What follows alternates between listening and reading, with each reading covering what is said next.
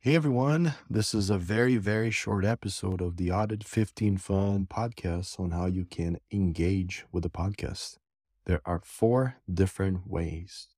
Number one, you can participate as a guest, and most, I will not say all of the interviews, will be limited to 15 minutes. So, short interview, hopefully a little bit less pressure for those who want to participate as a guest but have not done yet.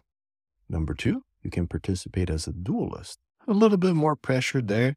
Audit duel is a debate on a controversial, nonconformist, non traditional topic in the internal audit profession. Maybe it's a topic that's not widely accepted by the community yet, but we need to discuss it. Number three, audit fail. That's also a new segment. And basically, you just share your story of how you fail and what you learn from it and what the community can learn from it.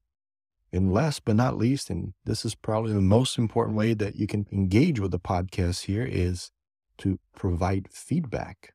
I will, in the show notes here for this episode, include a link on providing feedback to the podcast. Straightforward questions on what topics do you want me to cover? What guests do you want me to invite?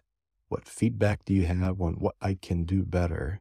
Really appreciate all of the feedback from the community and look forward to hearing from you.